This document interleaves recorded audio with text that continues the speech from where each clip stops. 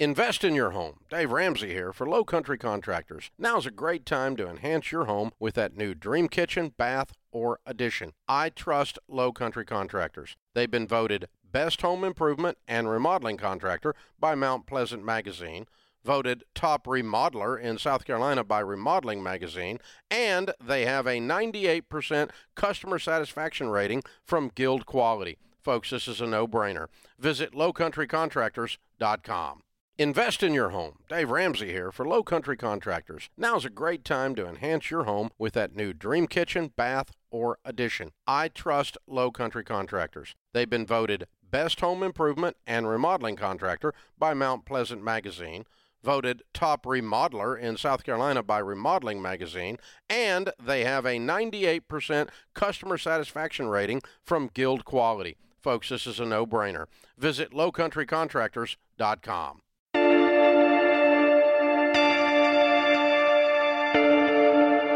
There's a whole fleet of them. Look on the ASA. My gosh. They're all going against the wind. It was basically a cube with inside of a sphere where the points of the cube were touching outside of the sphere.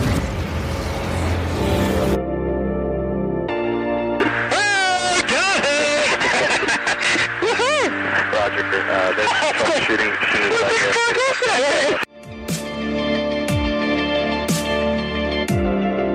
So this isn't anything that just is limited to the United States. It's a worldwide phenomenon.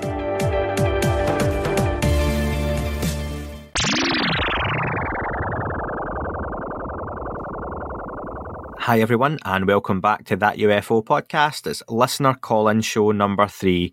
Really popular first 2 episodes, hearing everyone else's thoughts, and I'm really excited for this one as well because we are a couple of days removed from the task force report dropping.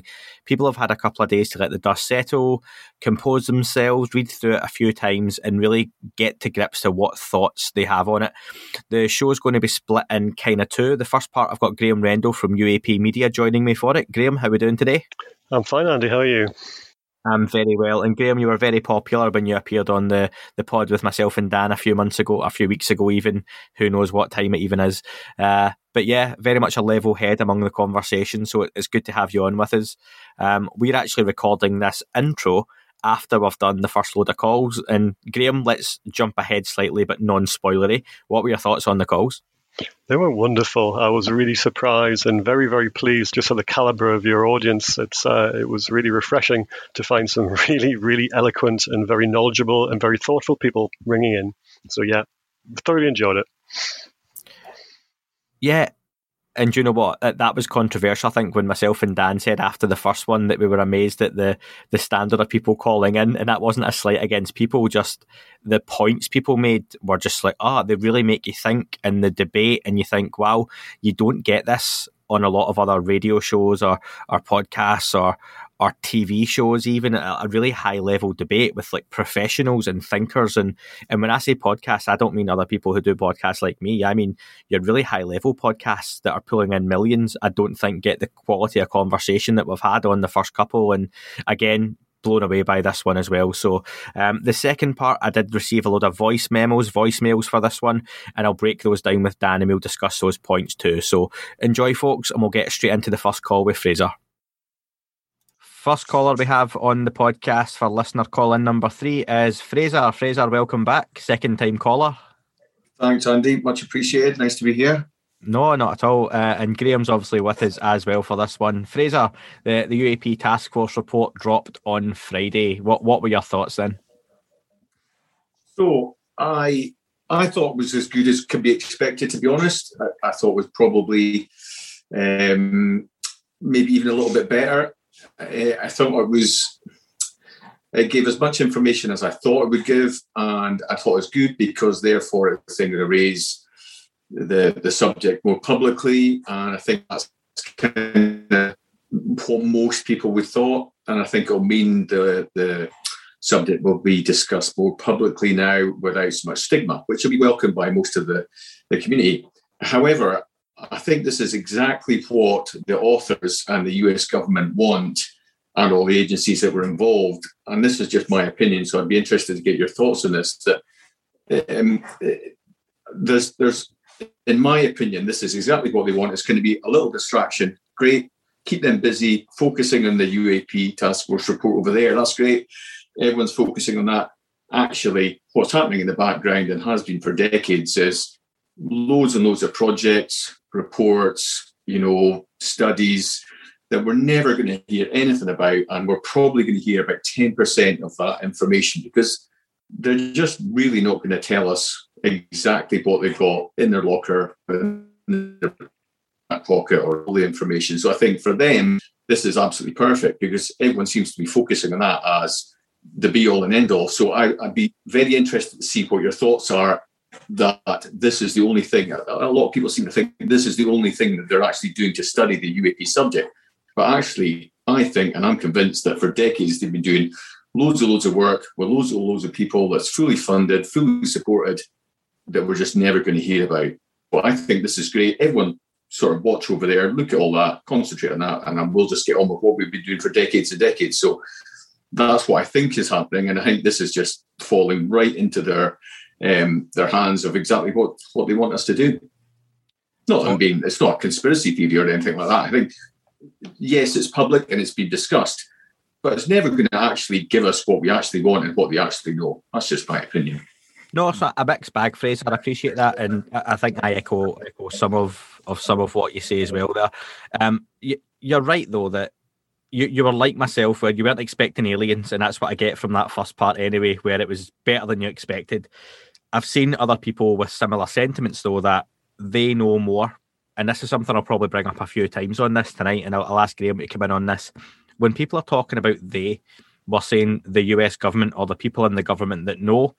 I don't think those were the people. I would guarantee those weren't the people involved in the making of this report. Again, this is a long form conversation and probably a whole podcast in itself. But I've seen a lot of people going back to, but they've known since Roswell, they've known since the 40s and 50s, and it's like if you're talking about the people who knew, they're all dead. They've passed on a long time ago. So then, was there people who knew in the 60s and 70s? Did they know the same thing? And then it's what's been passed on through the years. I absolutely believe there are people within the government or private contractors, even more likely, the way that it looks, that probably know a whole load of what's going on, that probably know more than the people who are involved in putting together this report as well. So I think it's just taking a step back and looking at the whole and going, when we say they, who are we talking about? If it's just the government's massive, and the government's full of different compartments. So when you listen to Lou Elizondo, it's probably so much more disorganised than we can imagine. I look at our own government in the UK and what's happened the last just few days. Unsurprisingly, probably, that, for what's going on here, we've had more scandal again on the back of COVID and affairs within Parliament and stuff. But it's one of those things. It's do you give them credit for keeping this big secret, or is that secret even still there in the way it used to be for them to keep it hidden? So I'm optimistic, and this is just my opinion, not that other people have to be, that I think there's a chance of this moving forward this time. Maybe just enough of that stigma and bias and the people who don't want it out is gone. I don't doubt there's still some of that there, but maybe it's moved on enough from those past reports and Blue Book and Condon reports and all that kind of stuff for it to be taken forward a bit further this time. Not for definite, but that we've got a chance. Graham, I'll ask you to come in on that, mate. Yeah, I think if you buy into the conspiracy theory element of what's happened in the last 74 odd years, then that'll only be a very, very small element somewhere tucked away in US government, or maybe outside it, out of the reach of them. But I sort of agree with Andy that that's probably not what's at play here. It would have been the easiest thing in the world for them to do another Condon 2.0 and just basically say, look, there's nothing to see here, move on. They can be explained away, or it's Chinese or Russian drones, and come up with fairly plausible excuses for that's what they are, which would, satisfy the majority of people. It wouldn't satisfy us, but that maybe not what their audience is. You have to remember there's a wider world out there. So on that hand, they could actually just kill it stone cold dead. But they've given a little bit, and that's hard for an intelligence apparatus, because remember, this is coming out of the intelligence services, that they've been going around various elements who actually are charged with that kind of fact finding in the US government. that they're bringing information so they can make policy. Now, if they're turning around and saying, I don't know what's happening, or we don't know what's happening, that's a huge admission for an intelligence apparatus to make. You don't have the likes of the KGB, as they were, or the FSB now, or MI6, or whoever, going around saying, we don't know what's going on. Because those people who say that tend to get replaced very quickly. So it's quite a big thing for them to come out with that kind of statement. And it's because this is a preliminary report, you're only ever going to get that. You were never going to get chapter and verse of what these things are. So I think it's a step on the way to something else. What that something else is, I don't really know at this stage. But it's not, I don't think, this is my personal opinion, like Andy gave his, I don't think it is a nothing. It's not playing to some kind of conspiracy that they've always known. I genuinely think that they are in the dark. I think they're scrambling around trying to find out what these things are. They're no further forward than they were 74 years ago, and I think it's been like that for a long time. They may have an idea what they think they are, but getting their handle on it, I tend to think that they're still pretty much in the dark as they were 74 years ago. Sorry for the long-winded reply. No, that's all right. I'll say that, Fraser. Like, the two things there that I would pick up on is, and I've seen Tim McMillan and others mention this recently, that it's very hard, like Graham said, for the intelligence community to come out at all and say, we don't know. That's swallowing their pride in the biggest way for them. There's a lot of ego involved there as well, so that's not been done lightly. But like Graham said, and I don't think they go back as far as 74 years. I think if we know, and I don't mean we've all got theories and ideas, like if we truly know 5% of what's going on from the data available, they maybe know 25 or 30% of what's going on. But like Graham said, I think there genuinely is, and this is only from the last couple of years I've kind of changed my way of thinking on this. And I think in this topic, you have to be able to be fluid in it, that they are scared of what they don't know and how much of this they're probably guessing, which I reckon is equally as dangerous for them, because it's one thing to know, but to not know most of what's going on is probably terrifying for the government. Not that I sympathise by any means, but do you want to come back on that, Fraser? Listen, I totally agree with you. It was just a sort of thought, maybe they're actually being a bit more clever than we're giving them credit for. And, I totally appreciate what you're saying and what Tim has said as well, that it's really hard for them to admit that they don't know something. But maybe that's exactly what the game that they're playing. And I don't doubt that they are actually studying this and they're looking at stuff and they're going to staff it up appropriately.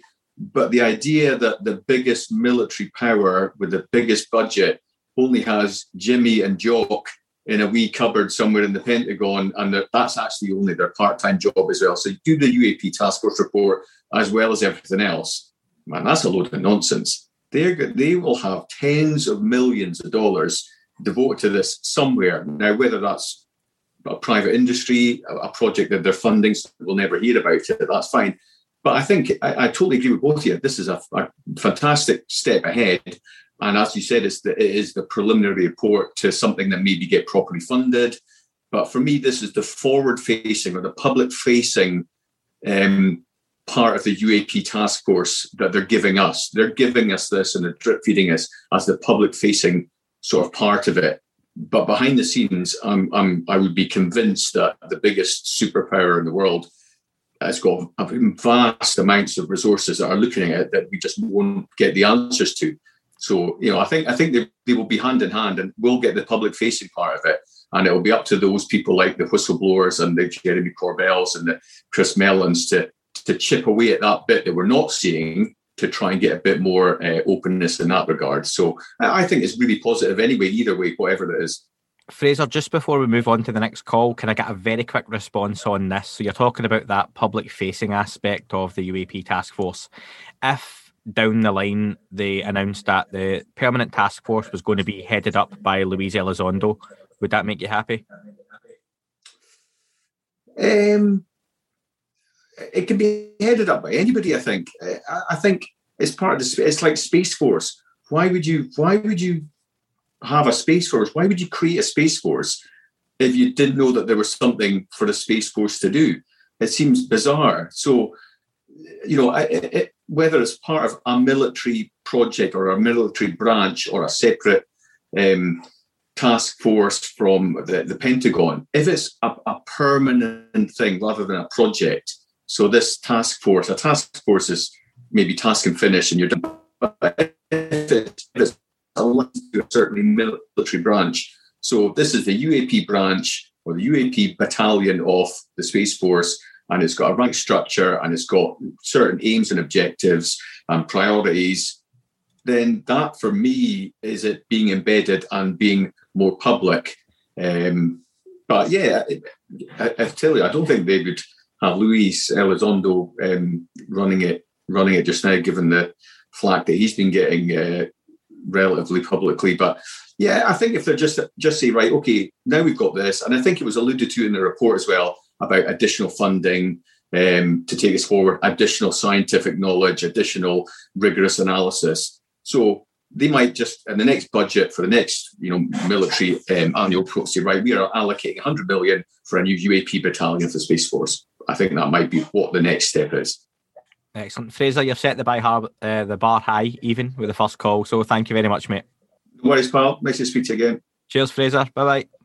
Cheers. Next up, all the way, if I'm correct, from San Francisco, I have Tim on the line. Tim, how are we?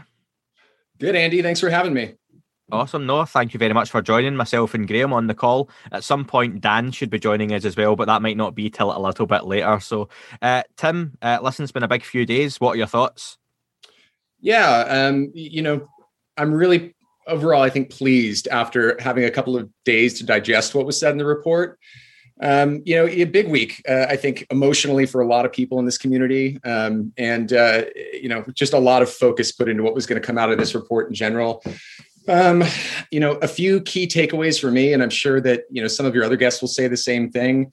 I'll hit these pretty quickly and then we can dig deep into any ones that you find, significant here. But, my key things that I took away were definitely the longevity of reporting from the Navy versus the Air Force. That was a big one for me, knowing that this was 18 months to 6 months of time that these government entities had, to submit reports to this reporting body.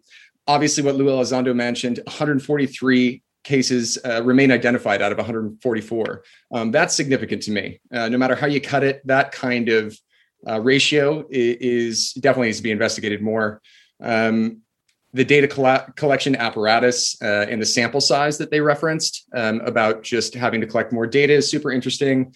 And then I think the biggest bullet here for me was, it's possible that as a civilization, humanity lacks the scientific evolution to fully comprehend what's going on here. The fact that that's in a government report, albeit a short report, was pretty shocking to me, and very honest and transparent. And I think that opens the door to a lot more of what we've been hearing from the likes of Chris Mellon and the likes of Lou Elizondo and other folks, Hal Puthoff and other folks that have been involved in this subject for a long time. I feel like that statement alone has yet to be digested by the mainstream media, let alone the greater public. Graham, I'll let you come in on that one first, then I'll pick up the point I want to. Okay, well, I picked up on two of your points there, Tim. So the first one is about the timeline for reporting.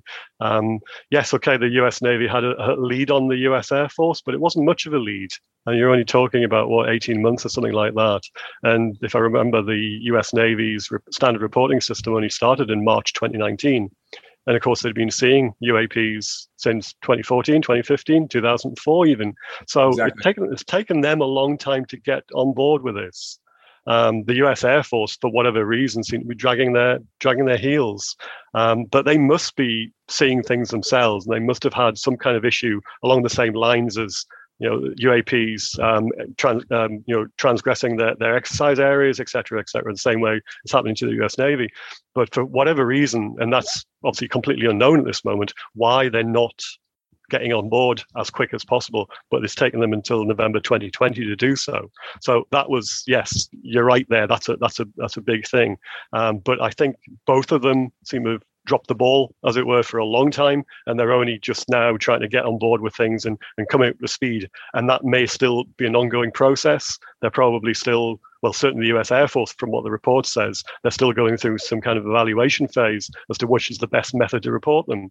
So and it may not be widespread across the Air Force either, from what it says. The other takeaway that you mentioned, the last one, about scientific advancements, that's incredibly important. For me, that was the big thing. That if they're sort of admitting that their scientific processes and their analysis can't even match what they're seeing, and they have to have some kind of big leap in then being able to determine what they're looking at, never mind sort of explaining it, that is huge. It's a huge admission, as you say. Yeah. And I think, and to me, that hasn't been picked up so much. Everybody's been too wrapped up in, they're not saying they're non-human intelligence, or they're not, they should be saying they're just balloons, or whatever. This is the whole thing. That's the huge thing, that they're admitting this huge lack of knowledge. But it's not entirely clear what they're deficient in. Yeah. So that's something else that might be in the classified annex or the classified part of the report. That's really important. Let me come in on that. I agree with you. Yeah, that was the one I was going to come on with as well, because I think that's a huge piece on this. So I'm going to read that part. It was in the summary. There was the potential options. I think I've discussed this on the podcast for a while, that there would be a sort of summary bullet pointed almost, and it was airborne clutter, natural atmospheric phenomena, US government or industry developmental programs, foreign adversarial, or other. And other was the bit that I was, okay, I went straight to that. And it reads, although most of the UAP described in our data set probably remain unidentified due to limited data or challenges to collection, processing, or analysis, we may require additional scientific knowledge to successfully collect on, analyse and characterise some of them. We would group such objects in this category pending scientific advances that allowed us to better understand them. That's huge. The first part you could put as, just depending on what they've got, they're not sure what science to use. But it's that next bit is literally an admission that we don't have advanced enough science or knowledge to actually study and look at this. And like you say, if they have, for example, the gimbal video, if they have that object stopping in midair, and then doing a right angle turn against that wind, just the turn in itself, and then the speed it maybe moves away at, straight away they would look at that and go, we can't do that. How do you study that? How do you conclude on that? Because what they can't say is, well, it must be aliens, because that wouldn't work. But that's what I take from that. I find that really interesting, to be honest. Precisely. I feel like that's a really concise way of saying, we can't interpret this yet. And I feel like that's a really important point. And like I said, I Graham, to your point, I don't think that portion of this report has been digested yet from what I'm seeing on social media. Gideon Lewis Krauss put out a great article today, again, to a follow-up to his New Yorker article that came out a couple of months ago. And he talks about this as well. So it will get out there to the audiences that it needs to land with. But I was really shocked by that. And I think relating to that, I'll talk about one more thing. And Graham, I'd love to get your opinion on this. In relation to being able to understand this phenomenon and whether we have the capacity and or the tools to do so right now. There was also a couple of mentions of signature management.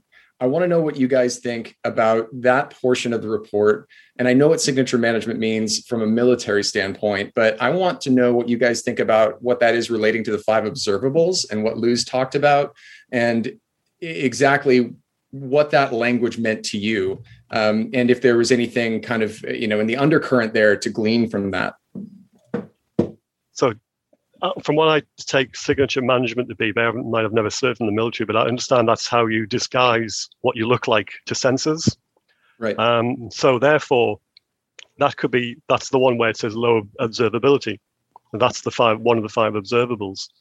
So whether they're trying to spoof the sensor data, so they're not looking the way they should, or whether they're disguising themselves some other method. So there's a whole raft of things there that that's coming into sort of technology that we may not understand. So that's right. Again where you come into these leaps that we may need to make before we can understand what's actually happening. So just because it looks like a certain thing on a screen, on a FLIR screen, might not be what it actually looks like, because it could disguise its appearance. It could disguise the way it appears on a radar system or a FLIR system or anything else that you look at it with. But it could also, sorry, go on. No, and I was going to say that to me, your point there lends to an intuition of this is intelligent control. Yeah. If there is some kind of registration of, cloaking or, pick your word, of trying to not register on our systems, that's just another, layer to the intelligent control cake for me. But look at it this way, though. It could be like a chameleon. It could be instinct. Sure. It could, if it's some kind of artificial intelligence or some kind of, just plucking something out of midair there, it could be an instinctive kind of fight or flight measure. Sure. It could be something that just hides itself, because it's that's how it operates. It's not necessarily any thinking behind it. It's just an automatic instinctive maneuver. So there's a whole, this is the kind of thing that we're just kind of put our own stamp on these things, aren't we? That what we would do under certain circumstances, if we didn't want to be sort of detected ourselves, what would we do? Where that might not be what's going on here. But I take your point, that is what they sounds like what they're doing, or whatever Absolutely. It is that's doing. Andy, what do you think? The signature management bit for me was one of those where I was like, I would defer to people with better knowledge of what that kind of stuff was talking about, like Graham, and I think he summed that up quite well. That main takeaway for me on scientific advancements was huge, but I was discussing with DJ San Marco from the Life MMA and NBA podcast earlier today, and he is an aviation background. He works for the military in America, and there was a few things he wasn't necessarily happy with the language on.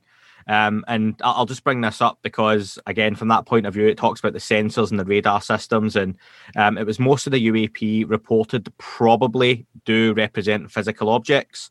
He wasn't happy with the word probably being used in there. And I don't want to sound like an apologist for people who write these or whatever, but for me, I went, that's fair language to use because they don't know. And I talked about if they are tracking an object, let's just say they track a black triangle, right?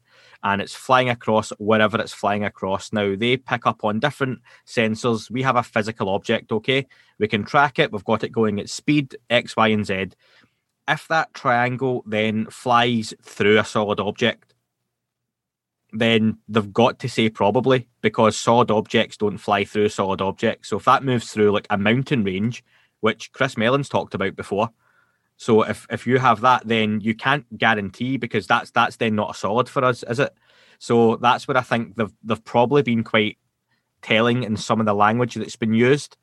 Maybe I'm looking into it too much, but for me, I find that sort of interesting when it comes to talking about sensors, radar, infrared, electro-optical, and they probably represent physical objects because that doesn't mean they're not there. It just might mean we're talking about orbs and that kind of stuff as well, potentially down the line. So, yeah. Sure. Yeah, that makes time-wise, anything else you want to just wrap up on before we run out? Absolutely, man. So I've got one question that I prepared for you guys that I feel like I would love to hear asked to somebody like Lou or Chris Mellon or, anybody that's had touch on the inside, the government side of this. And you can rephrase this however you want. I would love it if you would use it. I talked to Ryan Sprague earlier this week. I would love for him to use it. So, you just take it for what it is and then let me know if you need clarification here.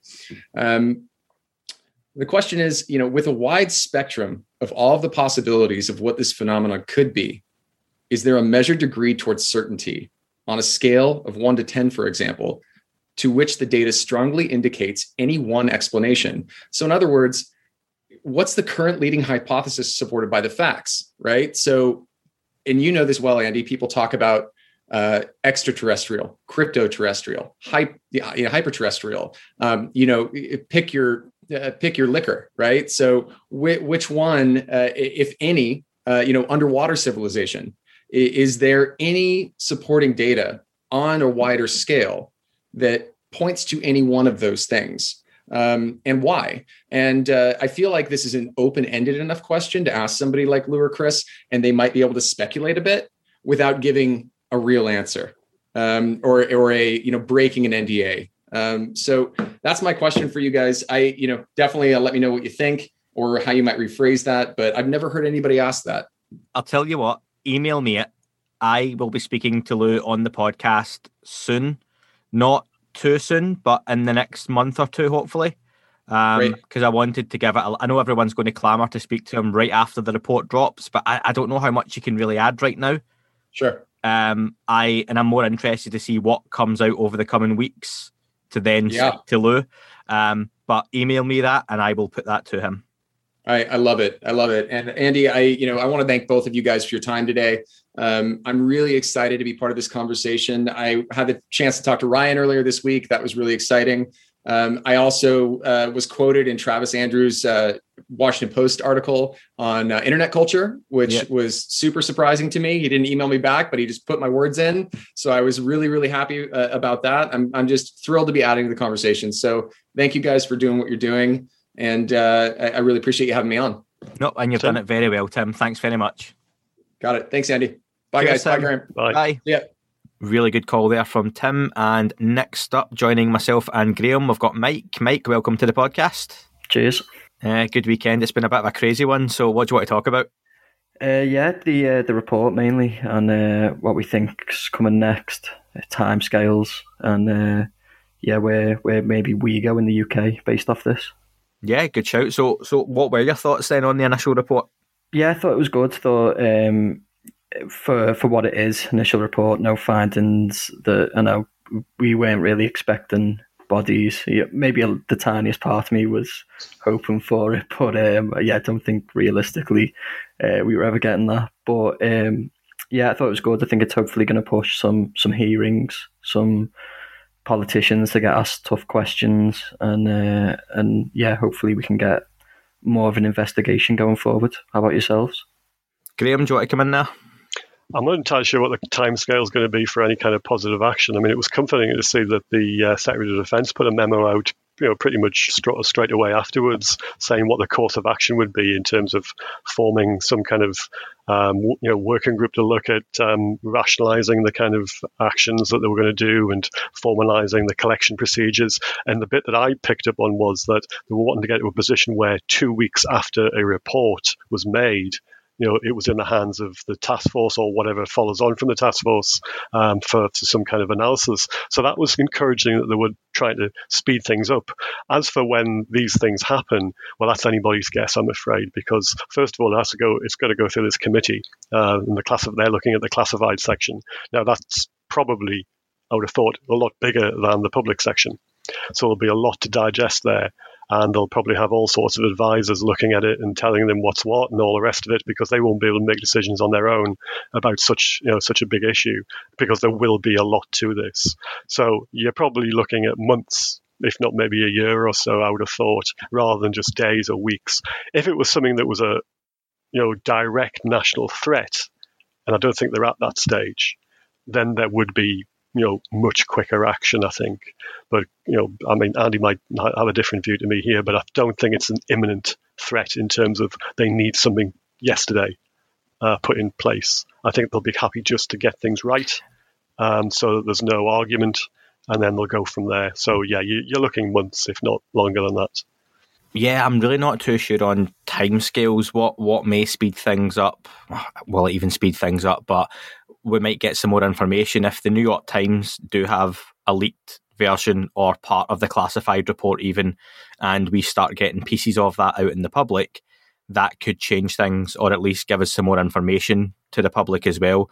And if we have a picture of a black triangle 35,000 feet in HD that's came out of the water with a little bit of data to go along with that to show it was under the water first, that raises the stakes and piques the interest of the public and the media. If we get a longer version of the gimbal video, then again, if you get the radar data that shows there were 5 other objects in front of it flying in a V formation, all that kind of stuff could make a difference. So timescale wise, I'm interested just even the fact that on Tuesday, TMZ, a channel I don't usually have any interest in whatsoever, given what it normally does, is showing the documentary it's showing with Jeremy Corbell and others attached. I'll be watching that with bated breath. Then Discovery's Unclassified show, again, hoping there's a little bit more in there. And then J.J. Abrams' docu-series as well on HBO Max, which I'm sure will have a decent budget attached to that as well. I think coupled with potentially Corbell and Knapp and others doing some drops and some leaks, that could have a big say in how quickly this moves along. From a UK point of view, I'm glad you brought that up as well. what's disappointed me is we've had some, I just mentioned this on the first call as well, there's been some scandal here in the UK where one of our higher ranking politicians has been caught basically having an affair, which is now going to dominate the news because he's been one of the main faces of COVID the whole time. And it turns out, while he's telling us all to stay in our bubbles, he's been kind of having his own bubbles, so to speak. So that's going to dominate our news headlines. This report, I think, now has little to no chance of penetrating the UK news in a big way. It was good to see Sean Cahill was on Talk Radio this morning. It'd be good if we could get Sean on the TV, Lou on the TV. If Chris Mellon would do the UK news, that would be incredible, and others like that. Your Dietrichs, your Fravers, Graves, any of these people. I just don't think right now we're going to get that. I think it'll be when we get more information in the US. Maybe it'll penetrate over here. So slightly disappointed in that sense that the UK is going to be lagging behind on this, but we know where the UK priorities are going to be just now. So is that fair? Yeah, I think so. I think it's probably about what I was thinking, and I think in the US as well, I'm quite hopeful that political journalists get involved and ask some of the people that will have been at these hearings and not the hearings, the report, and seeing the classified sections, because I'd like to think they're not going to be as tight-lipped as Lou Elizondo on what's classified. He picks his words very carefully, and if we know with politicians, sometimes they can let things slip or whatever. So if it goes through from a political standpoint, and there's some crossover. I saw the French report. I haven't read the whole thing that came out, the Sigma 2 or something. So I know that mentioned different countries being involved. I don't know if it's driven from America or ATIP or whatever, but I'd hope that kind of starts to a bit more of other countries to kind of have to address what they've got going on, if they have, and how it all ties in together. So I'd like it to come across. You make a good point on the politicians that have been briefed and seen the classified report, and you've got your Rubios, your Warners, and others that are coming into the conversation. And you would think like some of these guys and women, Rubio's been the most prominent, obviously. Will they slip up a little bit? And maybe just with the weight of what they're kind of starting to find out, they're not a Lou Elizondo who's trained to not give away information and body tells and the way he speaks. And some of these guys probably can't help but smirk when they answer a question or indicate something. And you would hope, even in speaking to a friend, that something comes out. So that's probably a good chance in that as well. Graham, do you want to give us any final thoughts on that one? You might be a good place to comment on the French report, actually. Yeah, I mean, I'll just go back first of all to the UK response. I mean, we don't have the likes of a UK Lou Elizondo or a Sean Cahill or a Christopher Mellon or the pilots even. If we had those, I think we would be further forward. I think we'd be able to have our own conversations. They would be able to have their own conversations with the media. Similarly, we don't have the MPs who are prepared to talk about the issue. Even there must be one or two who are interested, but don't talk about it for whatever reason, because it's probably a career-ending move at this point in time to talk about it.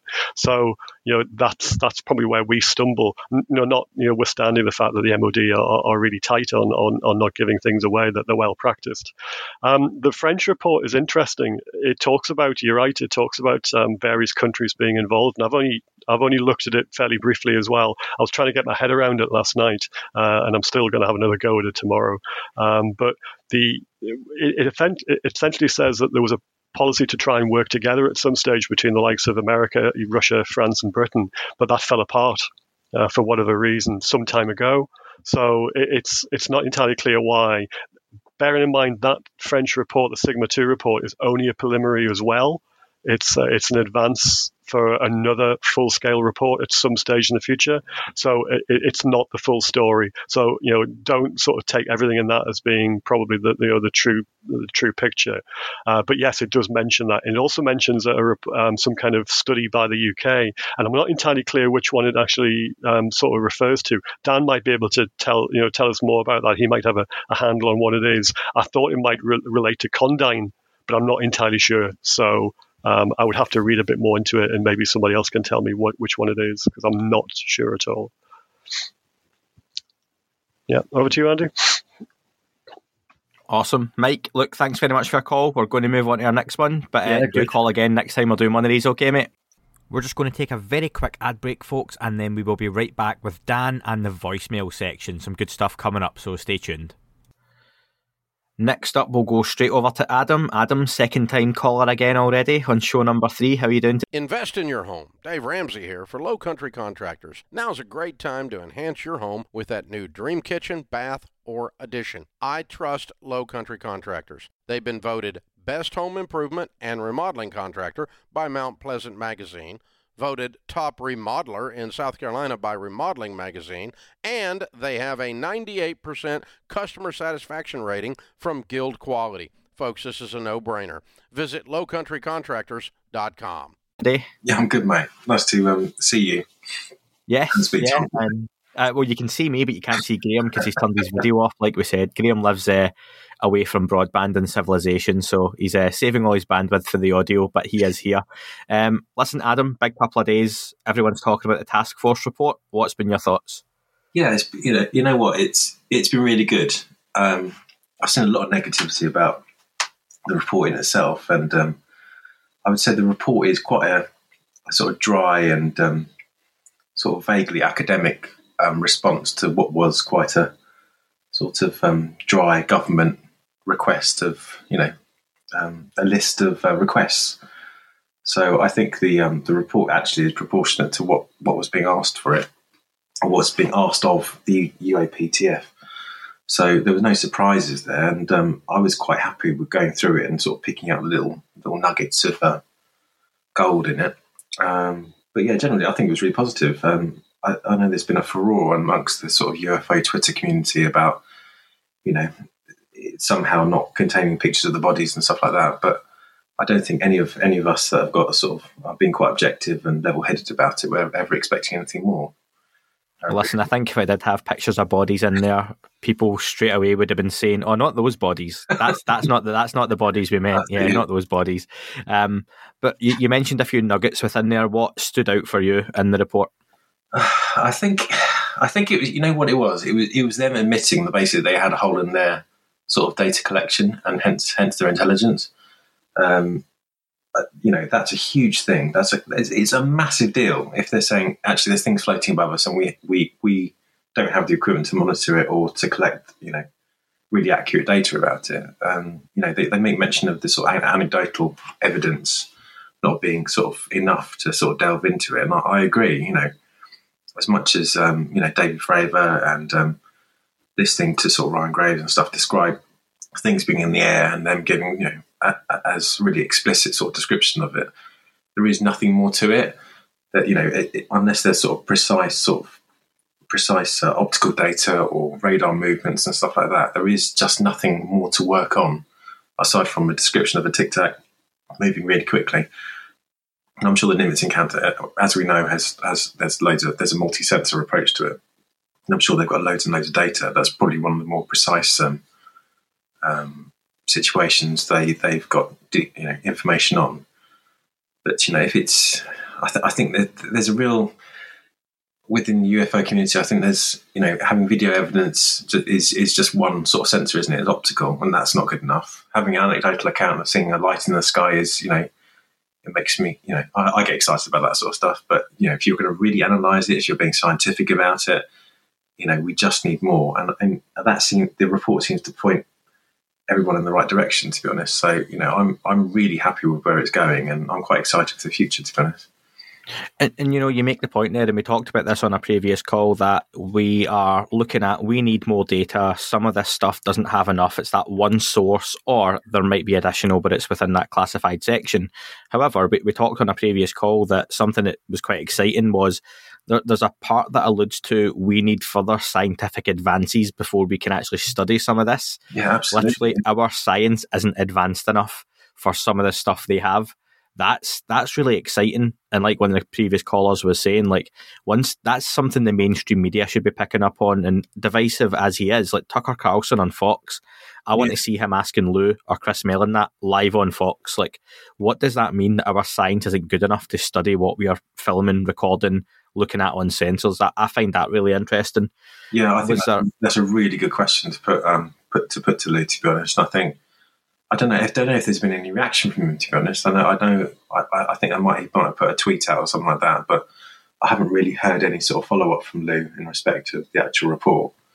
I think the report really legitimizes the problem, and that's what those requests from Congress really were asking for is, do we have a problem here? Do we need to look into it? And the reports come back saying, yes, we have a problem. We don't have the sensors to be able to, track these things accurately. We don't have facilities on the aircraft or, perhaps the AI to go trawl through this radar data in particular to really know the scale of the problem.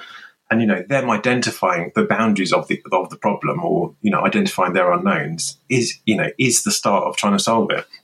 And, and that's a massive deal to me. That shows that they're going to take it forward. There's going to be money thrown at it. I don't know what sort of process the American government goes through in terms of allocating funds to particular projects or issues or to task forces, etc. But I'm just hoping that they get enough funds to do a decent job on it.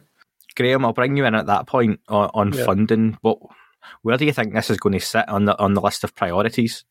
I mean, really, to be honest, with a coronavirus kind of reconstruction in progress all over the world, and especially in America, very low down the priorities. Having said that, 22 million probably wasn't a lot, was it, when ATIP got, was it $22 million they got? It's not a huge amount of money in the overall scale of things. That's somebody's wages bill for a year, something like that, in a chief executive. So it's not a great deal of money. They'll find if they're genuinely serious about looking into this, they'll find that money from somewhere. Whether they just don't get as many F-35s or there's a couple of missiles or a boat doesn't get built, then that's where the money will come from. It'll come from somewhere in the DoD budget. So that's not a problem. So the funding will be found if they're genuinely serious about looking into this. But in terms of your failures of intelligence gathering that you were saying there, you're right, Adam. Wind the clock back 50 years ago and then look in the middle of the Cold War and imagine a kind of a similar situation where they didn't know what the Russians were doing and they couldn't track their aircraft, they couldn't track their missiles, they couldn't track their satellites, couldn't track their movements on the ground and their ships and their submarines. You imagine the hell that would have broke loose in Washington and throughout the DoD. If that kind of situation had occurred. So just think about now how that's sort of reverberating through the layers of government and the military as to, we've got something here that we don't know what we're looking at. How does that sit? Throughout all the different layers of government and military, it'd be squeaky bum time, I believe that's the phrase, isn't it? It's really, really odd.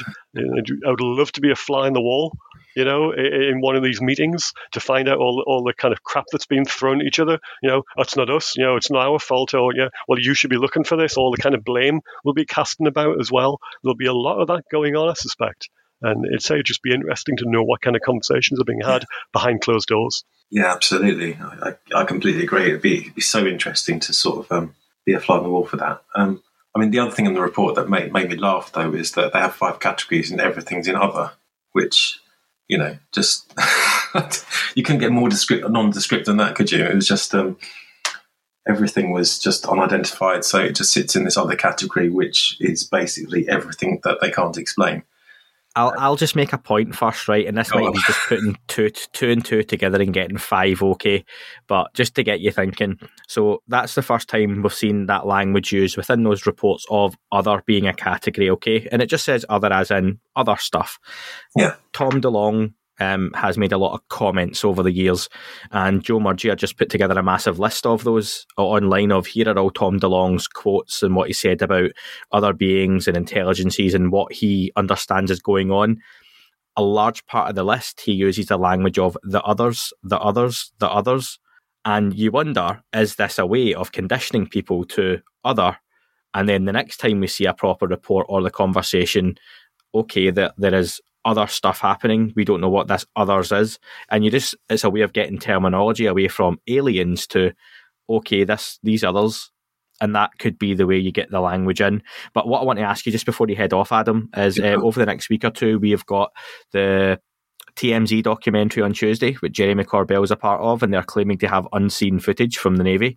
I'm sure that'll be part of Jeremy Corbell's drop on Tuesday. You've got the Discovery Channel series, and then we've got the J.J. Abrams docu-series on HBO Max. Well, that's in the US. In the UK, I'm sure we'll get it in other ways. But I wouldn't name what those are because we don't have HBO Max over here. But what are you expecting from those documentaries? Because that's 3 quite big channels and networks, all quite close together as well.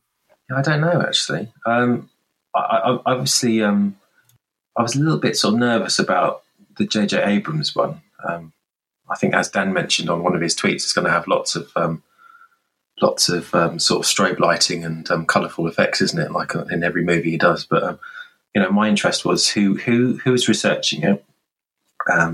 Is it just going to be a sort of a pop version of what we've sort of taken quite a while to get to know? And is it going to treat it seriously? In terms of Jeremy Corbell, I think he's all right, actually. I know some people have huge reservations, and I think he, as a filmmaker, he sort of errs on the side of the dramatic, doesn't he? And he likes to sort of, have cliffhangers, and he likes to drop stuff in a sort of, dramatic way and such like. I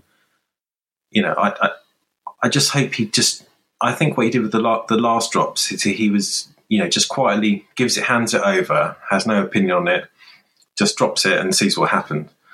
It's when he sort of gets a bit excited and he starts, sort of referring back to Bob Lazar and everything pointing back to Bob Lazar. And it's like, look, if you're going to drop fresh information and, fresh videos and stuff like that, it needs to be just addressed in an objective manner. And as much as, I'm very optimistic about the Bob Lazar stuff, and I don't go around telling people about it, but, I err on the side of the extraordinary, really. And I'm hopeful about it being something other. But I think when you're handing material over to the public and dropping it, you've got to remain a bit more objective, and hopefully it can be a bit more impartial. He can be a bit more impartial about it, and we can draw our own conclusions instead of him telling us. We can draw our own conclusions. Yeah, I can see your point now with the Bob Lazar stuff, that maybe at the minute, at the point in time we're in, the best thing would be he kind of shelves the Bob Lazar talk just for a little while. Yeah. Because like you say, and I'm like yourself, where I put a lot of stock into, do you know what, I think there's a lot of truth in the Bob Lazar story, but where it comes back and fits into what's happening now, I do think it will have a place, but Absolutely. Not yet. And that's for down the line. Look, Adam, we'll move on to our next call because we've got Nathan waiting. Yeah. But always a pleasure to speak to you, and make sure you give us a buzz again for the next one, okay? Nice to speak to you too, Graham. Thank you very much. Yeah, cheers, Adam. Bye-bye. Cheers, Adam. Cheers, mate. Thank you. Bye-bye. And next up, we have Nathan joining us on the podcast. Nathan, how we doing? Good, Andy. How's it going? It's going very well. Nathan, as I record this, I spoke to you a couple hours ago. You called into DJ San Marco's podcast from Life MMA and NBA that I was on, and he was very impressed with you and how you spoke and what you were talking about, and you pretty much sat on the whole podcast with us, didn't you? I did, yeah. It was kind of a fun thing for me, first time doing that. Yeah, it was a good time. And listen, the bar has been high again on all the calls. We've had some new callers, some second-time callers, for this being the third show. So, Nathan, second time? You were on the last one, weren't you? I think I've submitted a listener question. I don't know that I was on audio. I'm so used to seeing the name pop up, but yeah, your questions are always pretty good in there as well for the interview. So, listen, Nathan, the floor is yours. What you want to talk about? I'm going to presume the task force report. Yeah, absolutely. So I'll, at the risk of repeating myself from earlier today, my big takeaways from the task force report are twofold. One, I think there's a historical component that this report kind of opens up, broadens the conversation, and that is the fact that for those of us who have been following this topic for a long time, we understand that the U.S. government has a good bit of information, a good bit of data going back not just to 2004, but many decades. These sightings and reports aren't anything new. And so I think what's interesting about the language in this report is it sort of speaks as if this is a new thing that we're really just kind of now stumbling onto, and we're concerned about it because these UAP are doing things that we're maybe not capable of. They're in spaces that we don't like them to be, observing things that we don't want them to observe. And this is new, so we're going to really kind of start tasking some resources to take a look at this. I mean, that's a nice, I think, opening for the U.S. government to kind of play dumb, if you will, and do a little bit of image rehabilitation. So it's going to be interesting for me to see, as this moves forward, where do we go in terms of the historical component? What kind of revelations do we get from the government about what they have in the past? Are we just going to pretend that everything pre-2004 just doesn't exist? Or are we going to revisit some of those older cases and say, hey, wait, maybe there was something there, and here's what it is. So that's one aspect of it. Let me come in on that one first, then, sure. Nathan. Then we'll move on to the second. And I know we spoke earlier, but people listening to this won't necessarily have heard that. So what I want to talk about here is, we spoke about it with Fraser slightly as well, as the element of Brennan McKenna, who is the head of the UAP task force. Okay, we're talking about they know, and that's the US government, but then the US government is made up of lots of different compartments, and I know there'll be people listening going, oh yeah, but they know, and it's like, yeah, but who? You're right. Talking about tens of thousands of employees, okay, of which they've been there for differing lengths of time, and they've got different roles and responsibilities. Let's just take the UAP task force as it is. Now, what you potentially have, and this is what I think happens more than we would probably realise, is those guys go in and they speak to whoever in the FBI or CIA or the Navy, and they go to the guys in the Navy and say, we're filing this report, we need X, Y, and Z, and there's probably a conversation there of, what do you think's going on? And really honestly, someone from the Navy who's pretty high up is going, I don't know. Mm-hmm. We're seeing this, we're recording this, we've got this data, I can give you this. And they probably do have the chat of, I mean, are we talking aliens here? And they probably shrug their shoulders and go, I doubt it, I don't think so, I don't know, pick your poison. Mm-hmm. But there's probably an element of this now, given, and like I've said before, Roswell was 75 years ago. You know, when you look back at crash retrieval programs and what's happened in the past, maybe what we're getting now as this UAP task force is that the lack of knowledge is potentially a good thing, or mm-hmm. Ignorance is bliss, that they are going at this fresh, and that might frustrate people in the sense that we're not addressing the past, not yet. They're talking about congressional hearings, and Kevin Day, who was involved in the Nimitz incident today himself, has said, he lost money and it affected his mental health. And I'm sure he's not the only former military that has had this affect them in a really negative way, that mm-hmm. they were laughed out of their jobs, that, they were talked down to. It's been a really negative thing for them for a long, long time. And now they're getting a little bit of, of what do I want to say, like the acknowledgement that their experience was real, which they knew, but that was always laughed at, that it's been life-changing for them. So I wonder, is it a case that we have to move forward, we have to just accept for some time that the people in charge potentially don't know about all of that, and they are coming at from a point of view of, we don't know if this is aliens. In the classified section and in private, they're probably talking, going, there's a good chance this is something that's not human, mm-hmm. but they're not ready to make those conclusions yet. And I just wonder if that's an aspect that people maybe have to just, for a while, kind of suck it up and go, right, maybe the people dealing with this just now don't know. No one involved in Roswell and those other cover-ups from years and decades ago are in the military active anymore, or even alive. So I think there's an element of that they've taken what they've taken as a sampling for now, and it's got us kind of started. Graham, I'll ask you to kind of come in on that as well. So my sort of take on that is that the report says that effectively they don't know what they're looking at, and I think you can go further back than that. So I think that 1947 they didn't know what they were looking at. 1952, they didn't know what they were looking at. 1964, they didn't know what they were looking at. Every time they've probably tried to look at this problem, they just come up against a brick wall. The report says that you need scientific advances to try and work out what's going on. Now, that's if that's with today's technology. Apply that kind of reasoning to 1947, they would have had even less clue what was happening.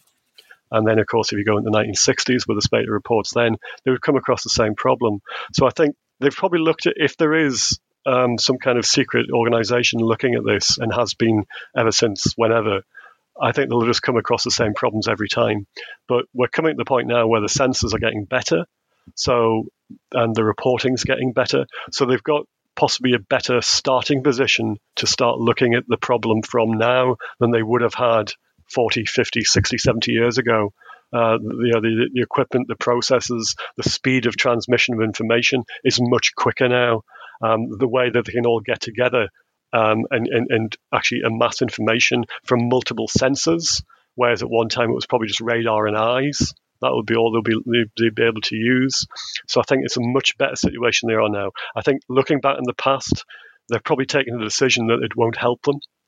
At some stage, that might be reevaluated, and they may actually go and apply the same kind of machine learning and algorithms that they're going to apply to future cases and the ones they've got in the database against some historical ones. That might happen. It all depends on what kind of format the old reporting's in. It may not be in a format that they can use, or it might be too resource heavy to turn it into a form of information that they can apply against this kind of machine learning, et cetera, et cetera. So I think they might have a problem going back, but they certainly don't have a problem going forward. But that might be just as simple as it is. They've just written off the past.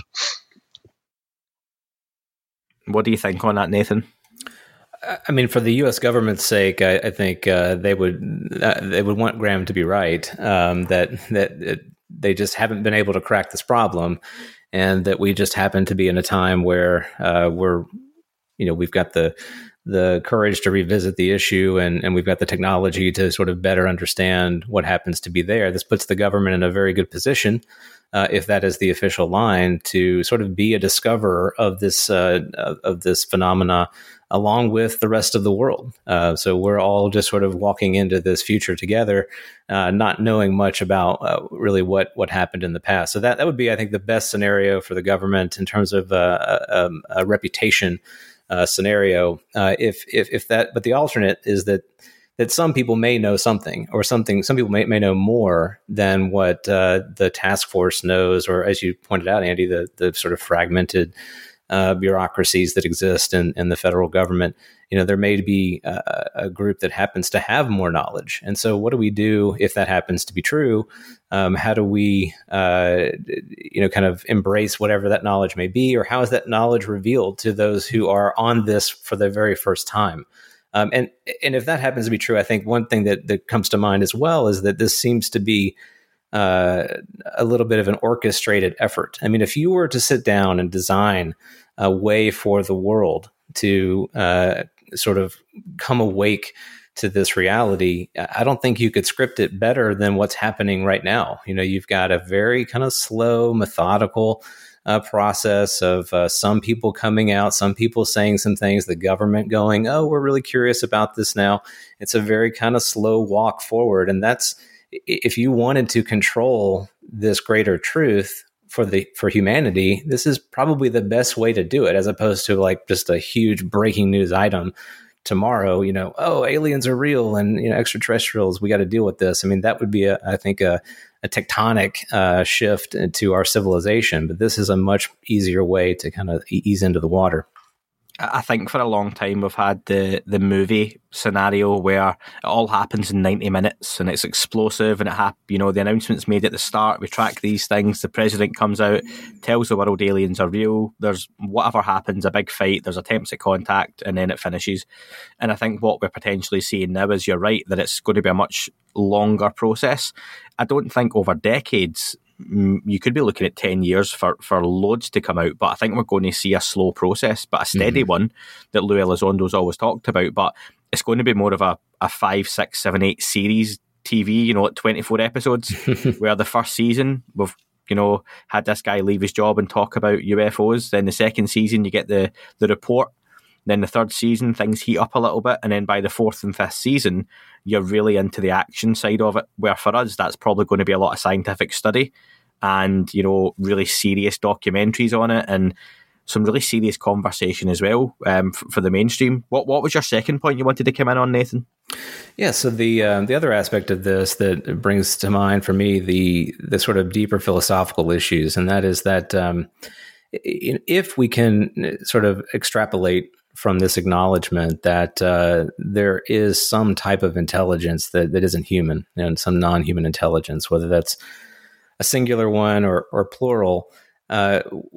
There are huge questions which follow from that type of reality. And, I'm very curious to know how the world will grapple with that truth. And here's an example. So, if you're having a relationship with an intelligence that exceeds your own, how do you trust them? How do you know what is a real claim, a real truth claim, or a false claim? How do you know that they have your best interest at heart or they don't? There are a lot of it's an asymmetric relationship. So there's a great deal of power and capability on one side of the relationship, and just a total lack on the other. So you're not really a pairing of equals. If that's true, then how does the world sort of walk into that future? And for me, the only way that humanity can really do that in a meaningful way is for there to be an olive branch or an extension of something from this intelligence to humanity. We would need a coming out of that intelligence in a very visible, transparent, public way, offering things to us that make a difference in our life, make a difference in the life of our world. If that were to happen, then you're developing trust. Then you have something you can work with and move forward. If it doesn't, I think you're going to have nothing but sort of skepticism. We already live in a post-truth world, and it's going to be hard to take any of the claims of the intelligence at face value. Again, even assuming that they even want to have a relationship with us in a way that we would find meaningful. Graham, we'll let you come in on that one first. Yeah, I mean, that's presupposing that they have the ability to do so, or the capability even. I mean, I suppose if you're walking down the street one day and you see an ant, would you want to go and talk to it?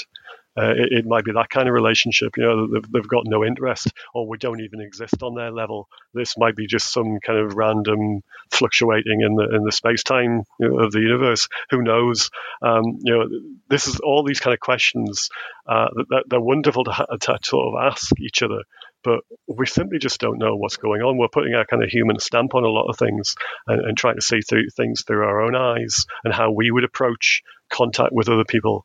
Or other civilizations, all the rest of it. And I just think we're not even at a stage to have those conversations yet. We're barely scratching the surface in terms of understanding if there is a phenomena, never mind what it is. So I think, with all due respect, Nathan, I think we're well away from that kind of sort of conversation yet. It's an interesting kind of thing to have, and don't get me wrong, I'm happy to discuss things like that, and I'm pleased people do, but officially, in terms of getting people on board in the government and all the rest of it, that's a long way down the road. Right. No, I think you're right, and I guess my concern is the acknowledgement, the acknowledgement itself, without any real follow up after that, is on its own incredibly destabilizing to the world. Now, you could argue otherwise. I know Sam Harris recently said that he's been grappling with this issue. He's got a huge following. He's been trying to think about, how this changes his life. And I think he made a comment to the effect that he just doesn't have the mental space for this topic. That there are so many other pressing concerns in our lives that if this is a reality, you may not make room for it other than just knowing that it's there. And maybe that's kind of the best outcome if, in fact, we aren't going to have any sort of meaningful exchange of information or relationship with it. And I think as well, if you look at our most recent, sorry, to come in first. Yeah, just one quick observation, if you don't mind, Andy. I mean, COVID-19 wasn't a thing a few years ago. Please. People wouldn't have thought there was going to be a worldwide pandemic interrupting their lives for a year and a half, but here we are. So people can get to grips with things which are outside their everyday kind of existence and their experience. So yeah, that's really what I just wanted to say on that. Sorry, Andy. No, it's funny. I was about to talk about COVID actually, and just say that when you look at the impact COVID's had, locally, regionally, nationally, internationally, and really, it was something we could deal with pretty simply if people stayed at home for a couple of weeks. You know, from a UK point of view, we were told stay at home, and essentially, I mean, the virus would go away, wouldn't it? But we have an infrastructure that we had to have people still moving about. Some people did, some people didn't. We won't go into the politics and people's opinions on that. But COVID's had an impact, and it's one that it's probably going to be there for a few generations, even as things go back to normal and how it's affected everyone's lives. So then when you think, how would people handle if the government just came out and went, okay, look, we have these other beings who share this planet with us, and we think they are in the ocean, we think they are under the earth, and we don't know how long they've been there, more than likely longer than us. We don't really know too much about them. We don't know what they want. You think how, like when you talk about Sam Harris and the mental capacity to deal with it, people have barely managed to struggle to fit COVID in a pandemic, and okay, we need to change some simple rules. Whether you like them or not, it was still relatively simple how we had to change. Can you imagine shifting the whole psyche of the planet that there's something else here? It's more advanced than us. And we don't even know, when you talk about all different types of phenomenons, is the phenomenon that the government's investigating as part of it, the one that's, you know, interrupting with the Navy and stuff, is that just one thing that can, like Graham said, even try and interact with us? What if that's trying to understand us at the same time? Mm-hmm. We just assume, given the advancements, that it can and it knows us, but maybe it's as curious about us. Who knows? But I don't know what you think your take on that is, Nathan. Well, even the presence of this truth, this capability within our culture is going to drive further innovation in some way, right? That you're not going to have scientists and academics and thought leaders just kind of sit back and be like, well, I mean, I guess that's that's okay. We'll just kind of continue on doing what we do. The scientific community is going to push very hard on, learning more, interacting with it in a way that they, possibly can, trying to elicit a response, trying to understand the technology and its capability. You're going to have things that will flow from this, even if you get no response whatsoever from whatever it happens to be. If it just continues doing its thing, and the government just says, hey, this is like, it's a real deal, you're going to have a lot of change in our society just as a response to that. Maybe not from your average person, but from those who are, keen to capitalize on this truth. You're going to see some change there. Nathan, it's a great point, and we'll leave it there because this one's went long, but I've wanted to let you get your point out there because there have been some good ones. So thanks very much for calling, and we'll speak to you again. Thanks, Andy. Cheers, Nathan. That is all for part 1, and thank you very much to Graham. Part 2 will be available straight away on Apple Podcast platform and patreon.com/thatUFO podcast. You also get it early access and ad-free as well, so please consider supporting the show. If not, part 2 will be out in just a couple of days' time, and Dan will be joining me to go through listener voicemails for that one. Really enjoyed the chat, so stick around, folks, and see you soon. It wasn't a tic-tac and not quite a saucer, more like a hubcap. Family. It looks a little different for everyone. For some, it's mom and dad. For others, roommates who feel like family. And for others, it's your significant other, their golfing buddies, your children, a high school soccer team starting lineup, and oh look, they're all taking you up on the offer to stay for dinner, really testing the limits of that phrase, the more the merrier. But no matter where you call home, Geico makes it easy to bundle and save on home and car insurance. Easier than making 3 frozen pizzas and assorted frozen veggies into a cohesive meal. Progressive Snapshot can save you money based on how you drive and how much you drive. So the safer you drive, the more money you could save. Now, if you didn't hear that because you were yelling at another car while driving, let me say it again. You need to calm down. Yelling is just making everyone as stressed out as you are and letting them all know that you definitely aren't trying to save with Progressive Snapshot. And if you did hear it the first time because you weren't yelling at another car, nice work. You'd love Snapshot from Progressive because it rewards safe drivers. Progressive Casualty Insurance Company and affiliates. Snapshot not available in California and North Carolina or from all agents.